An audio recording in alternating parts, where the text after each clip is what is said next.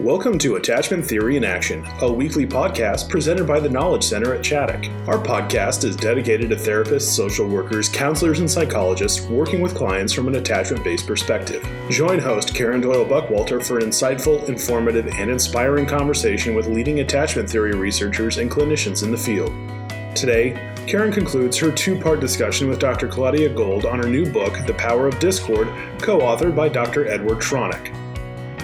Hello, everybody, and welcome back to the Attachment Theory in Action podcast.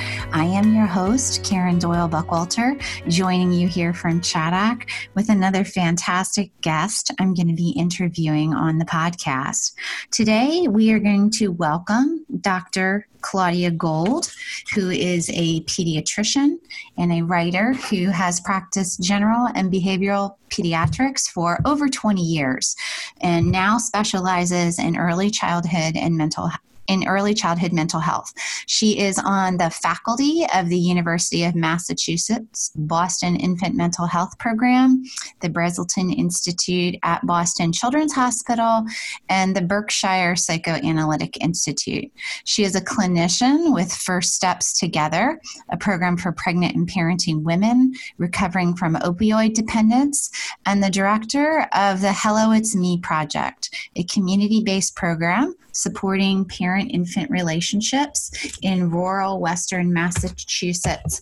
She's also the author of The Power of Discord, Why the Ups and Downs of Relationships Are the Secret to Building Intimacy, Resilience, and Trust. She published that in 2020 along with co-author Ed Tronick, who many of you are familiar with who listen to the podcast. She's written several other books, The Developmental Science of Early Childhood, The Silenced Child, and Keeping Your Child in Mind. So I am, as always, very excited and really looking forward to talking to Dr. Gold. We're mainly going to be focusing on her new book, but we'll also be exploring some other topics as well. So, hey, everybody, welcome back to the Attachment Theory in Action podcast for our continuing interview with Dr. Claudia Gold. Dr. Gold, thank you for joining us again. Well, it's nice to be here. So we're continuing to talk about, well, your work overall, but also the newest book, The Power of Discord. I wanted to, there was a statement in the book that I would like to see if you could elaborate on. The statement was, our survival depends on the co-creation of meaning. And, I think for this part of the podcast, I want to maybe be thinking about co-creation of meaning, co-regulation and versus self-regulation. Because I think there's this idea, again, we go to these extremes one way or another, that self-regulate, like the more self-regulation, the better. I work with a lot of kids that come to see me, and that's the presenting problem, the major dysregulation and very out of control, aggressive, both verbally, physically, and lots of other forms of dysregulation. And so we're always talking about, we have to help the child develop self-regulation. We have to help, and, we need to be talking equally or more about co-regulation. And I just would like you to kind of tease out some of those concepts. Yeah, well, I think self-regulation develops through co-regulation. And so we have this whole chapter in the book about, I think we changed the name to something about blame, but originally it was about intimacy and self-reliance. And those are really kind of flip sides of the same thing. And this can get us actually to return to another one of Winnicott's great ideas, is that our ability to manage ourselves emerges through our experience of a consistent, reliable caregiver. Yeah. And in the sort of moment-to-moment messiness of that intimate relationship with our primary caregivers, then we develop the ability to, on our own, manage our feelings. and also to be close with other people. And I think that often the term self-regulation implies this kind of control.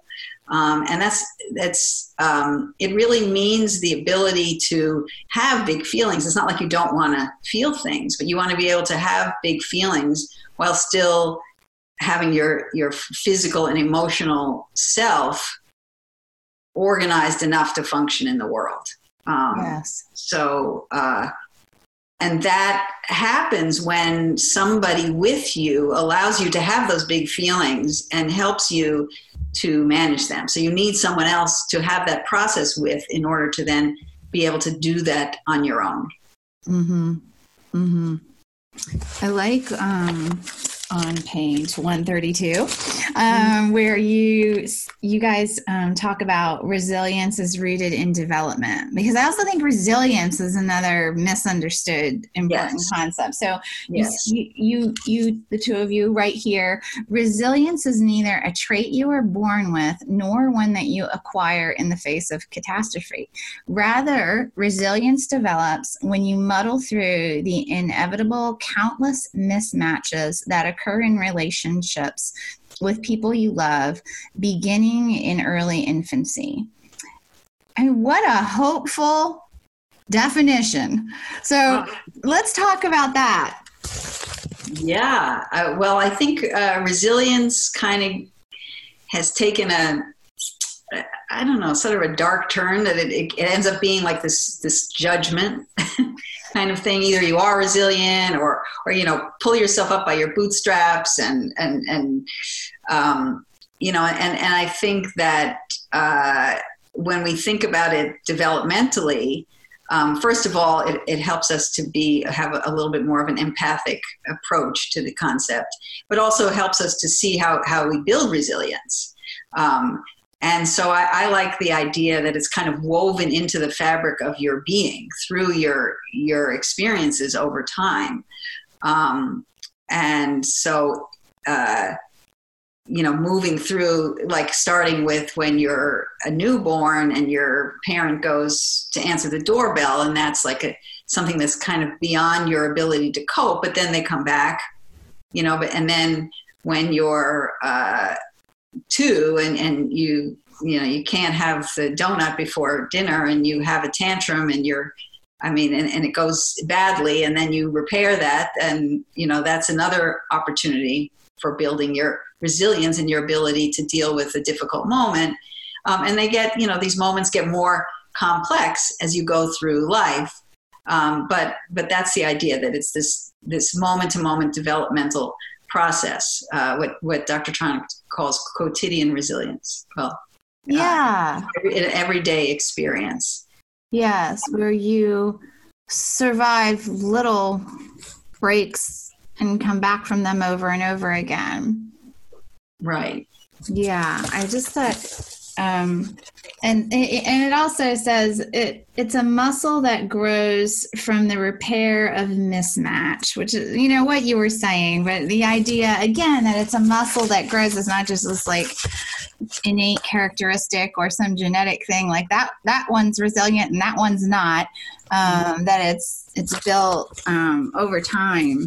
And it's also not something that you teach someone. I think there's a lot of literature about, in the education system, about building resilience, you can build resilience in the education system, but I think if you look at it, it's the resilience builds through relationships with teachers, relationships between children, relationships with parents, that it has to have that relational quality. It's not just something you give to someone from the outside.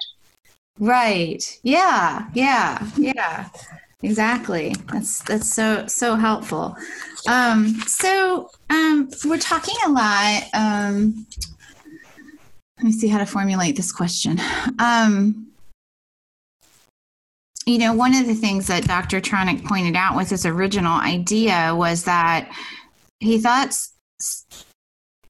the research was looking so much at what the mother does and not what the baby does, and that there's something that the baby's doing. You're smiling. And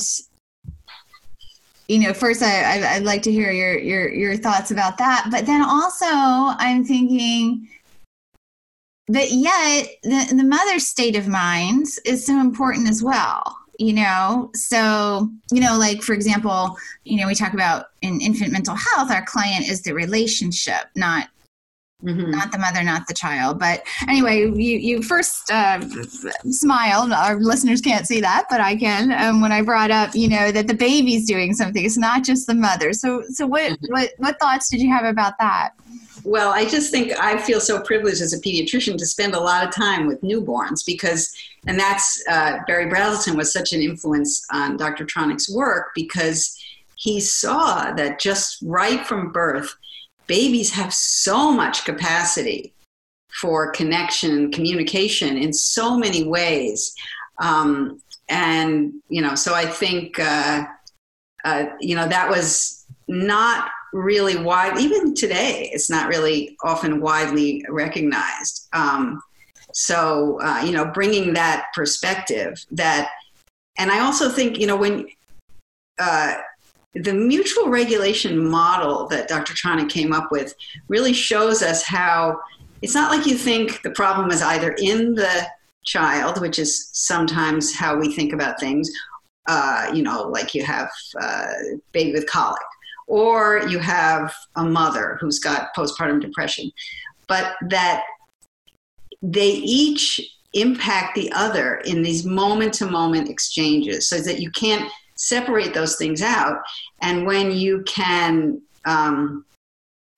really look at the communication between the two, then, and B, when you're in the dyad, then it improves the relationship, but also then improves the behavior of the child and the emotional state or the development of the child and of the mother.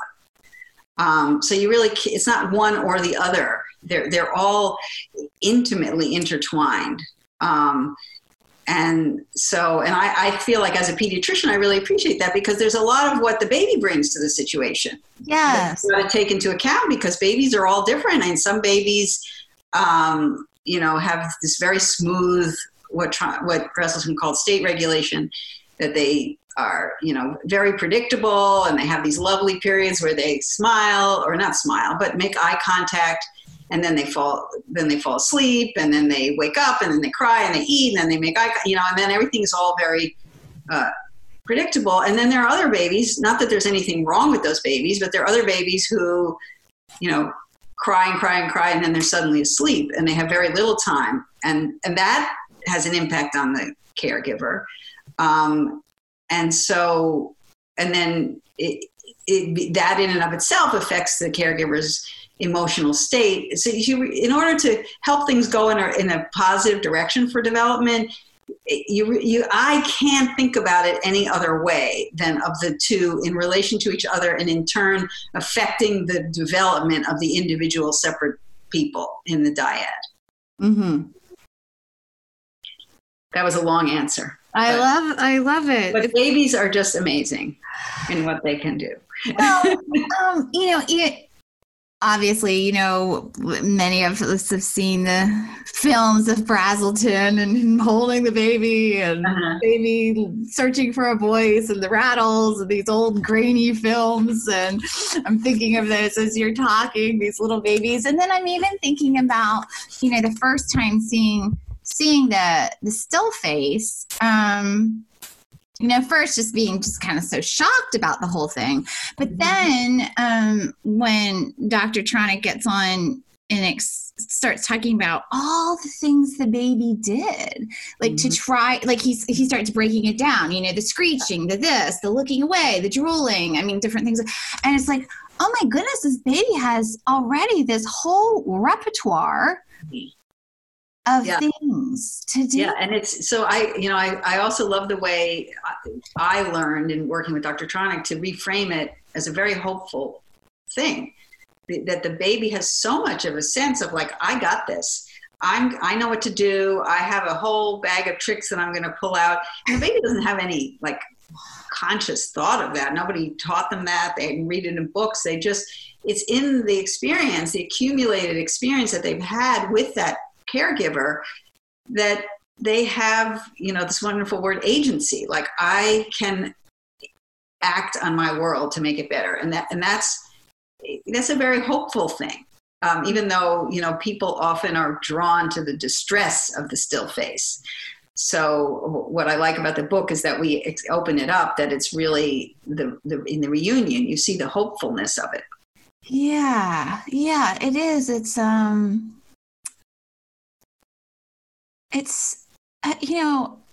It's such a different way of thinking about this. I mean, it's really, I'm recognizing how entrenched I have this paradigm, like no, more connection better, more attunement better, always more attunement, and just really not having, almost seeing breaks or things like that, or ruptures as, the unnecessary evil that you really quickly repair and then try to get back to the real thing that really matters, which is like this attunement. And it's just, I guess I didn't realize how ingrained that was in me until this book. It's just, like I said earlier, it like turns it all on its head. Wow. Okay. In a very good way, in a very hopeful way. And the idea that, no, it's not just, we're not saying we just tolerate those because no one can get it right 100% of the time. That those build resilience, and those build security and agency, and knowing like, okay, this happened, but I can come back from it. All of those ideas being so important. I mean, in the beginning of the book, I think we have this idea, we're humans are separate from each other, and we all have our own identity. So it's inevitable that we're going to not understand each other. Right. Just by the fact that we are unique, separate individuals. And so that it makes sense that by learning to move from misunderstanding to understanding, that's both how we form our relationships with each other, but it's also how we form our sense of ourselves.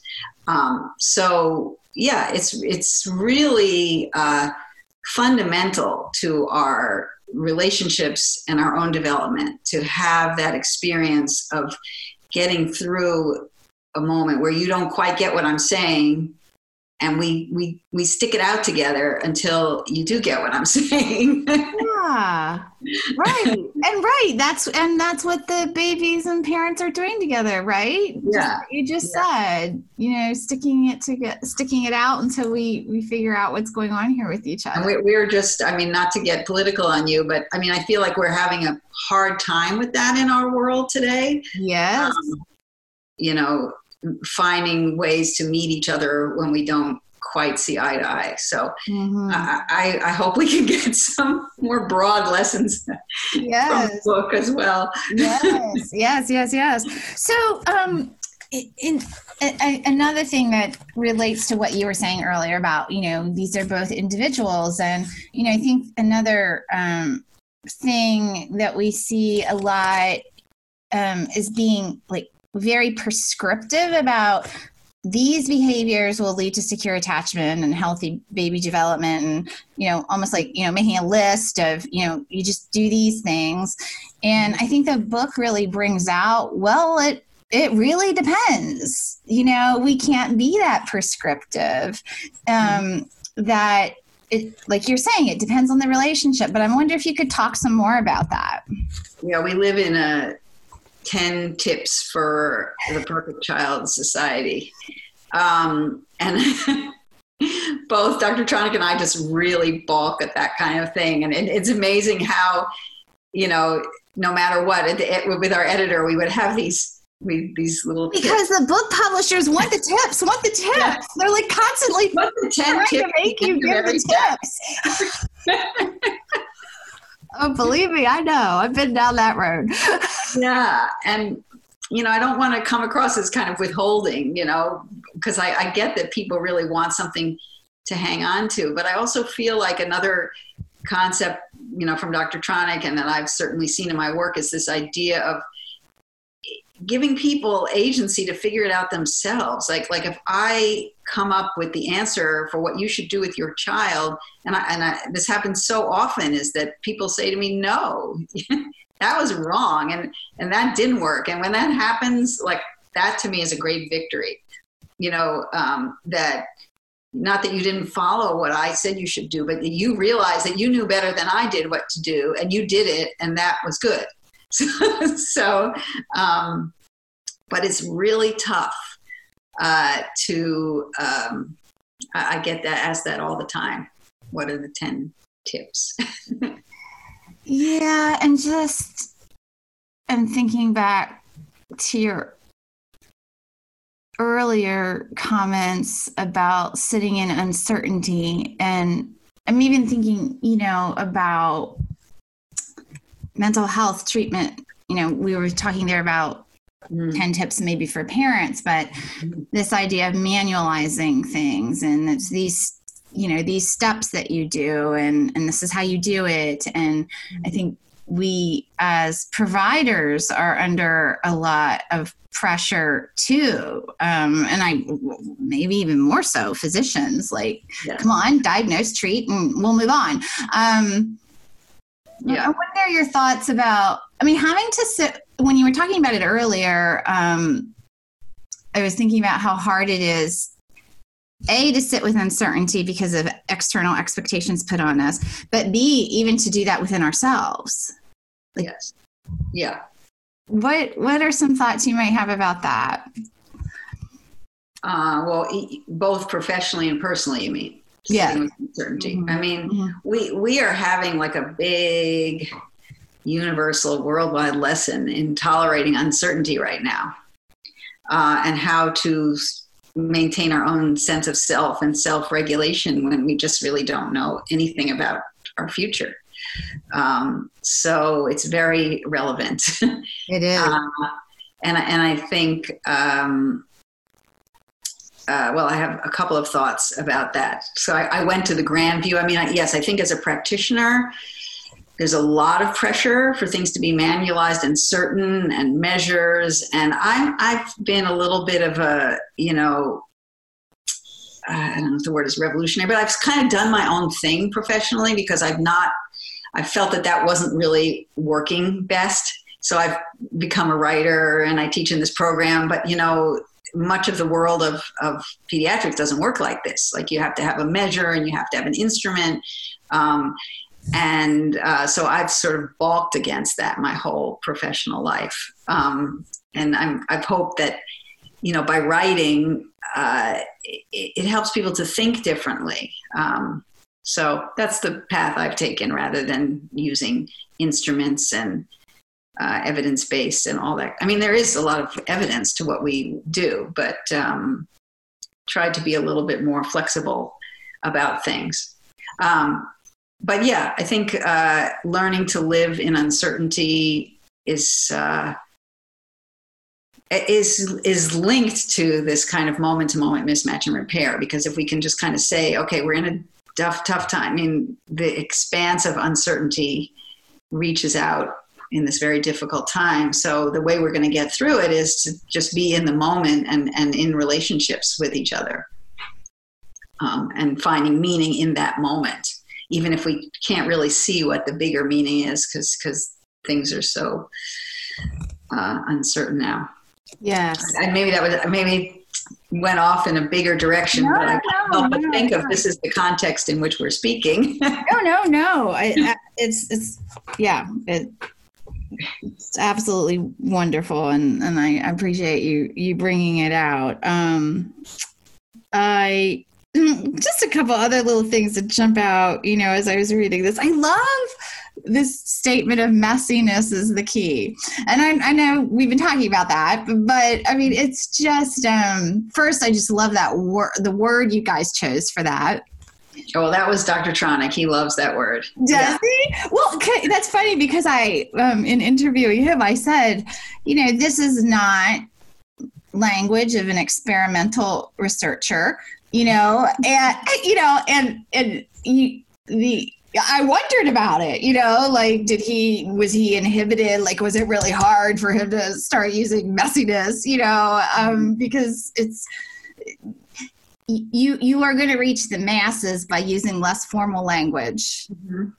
And so, but I think for a researcher and a physician such as yourself, I wondered if that was difficult or if it was really easy to just like. Yeah, well, I think that was probably what we originally wanted. I think the original title we wanted was The Normal Messiness of Love. Oh. Well, anyway, our editor didn't so much like the word messiness in the title, but that's definitely a word that Dr. Tronick uses all the time. It's so good. It's such a good word. Yeah, it is what it is. Yeah. It's so freeing. Yeah.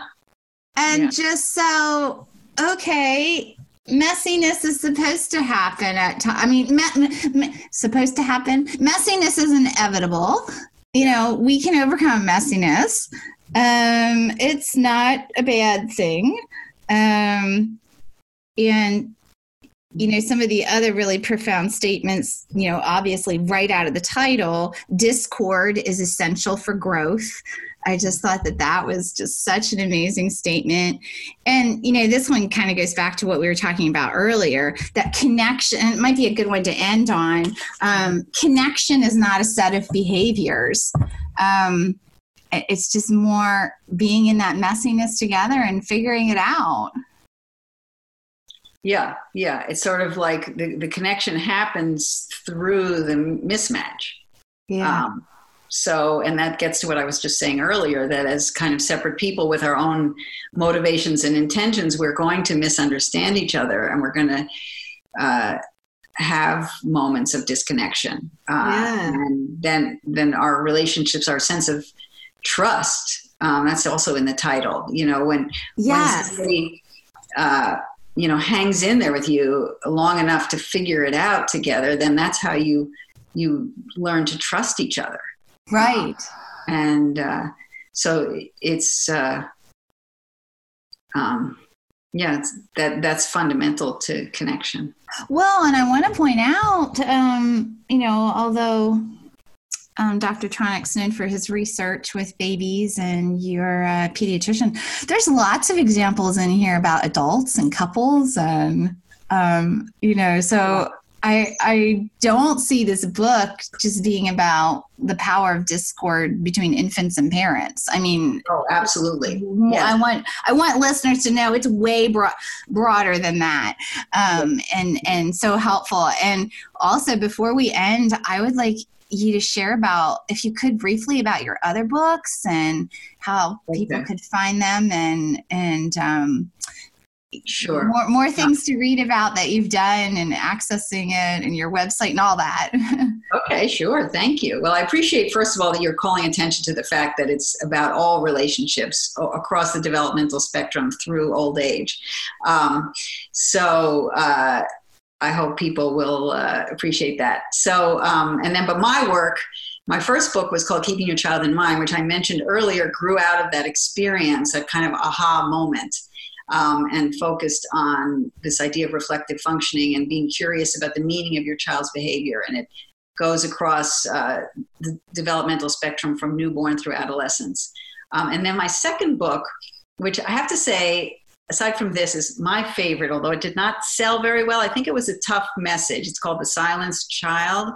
And it's got actually many similar ideas, but it came out of my frustration with the fact that kids were often diagnosed, they're managed, treated without really hearing the story, and also not really listening to parents and parents who had really tough things happen in their own lives. And so I wanted to kind of open up a space for empathy for parents and children, but it really goes against the grain of kind of traditional mental health care. But I hope that people read it now that we wrote this book, because it's my favorite book. Yeah. I talk a little bit about my own history and having a father who's a Holocaust survivor and what it meant for me to learn his story. So that was my second book. And then my third book is called The Developmental Science of Early Childhood. And that I was asked by Norton to write that book for mental health professionals. But it's also a book that's written in very accessible language. So pediatricians can use it. Parents actually read it. So it's used, and I teach a whole variety of practitioners with all levels of education, and they use that book as the text. Okay. So those are my three other books, and it's all, we have the Power of Discord website, but there's also Claudia M. Gold, MD, which is my separate website that has all the information about all my books. Great. Well, thank you so much. And again, for everybody, the latest book is The Power of Discord, Why the Ups and Downs of Relationships Are the Secret to Building Intimacy, Resiliency, and Trust. You have to all go buy it. It's wonderful. I've got it marked up all over the place. You can't see that, but I do. And it's on Amazon and websites and all different places. And thank you so, so much for your time and your perspective today and this wonderful new book that you've gifted us with. No, thank you. Such a pleasure talking with you. All right. Bye-bye for now. Bye.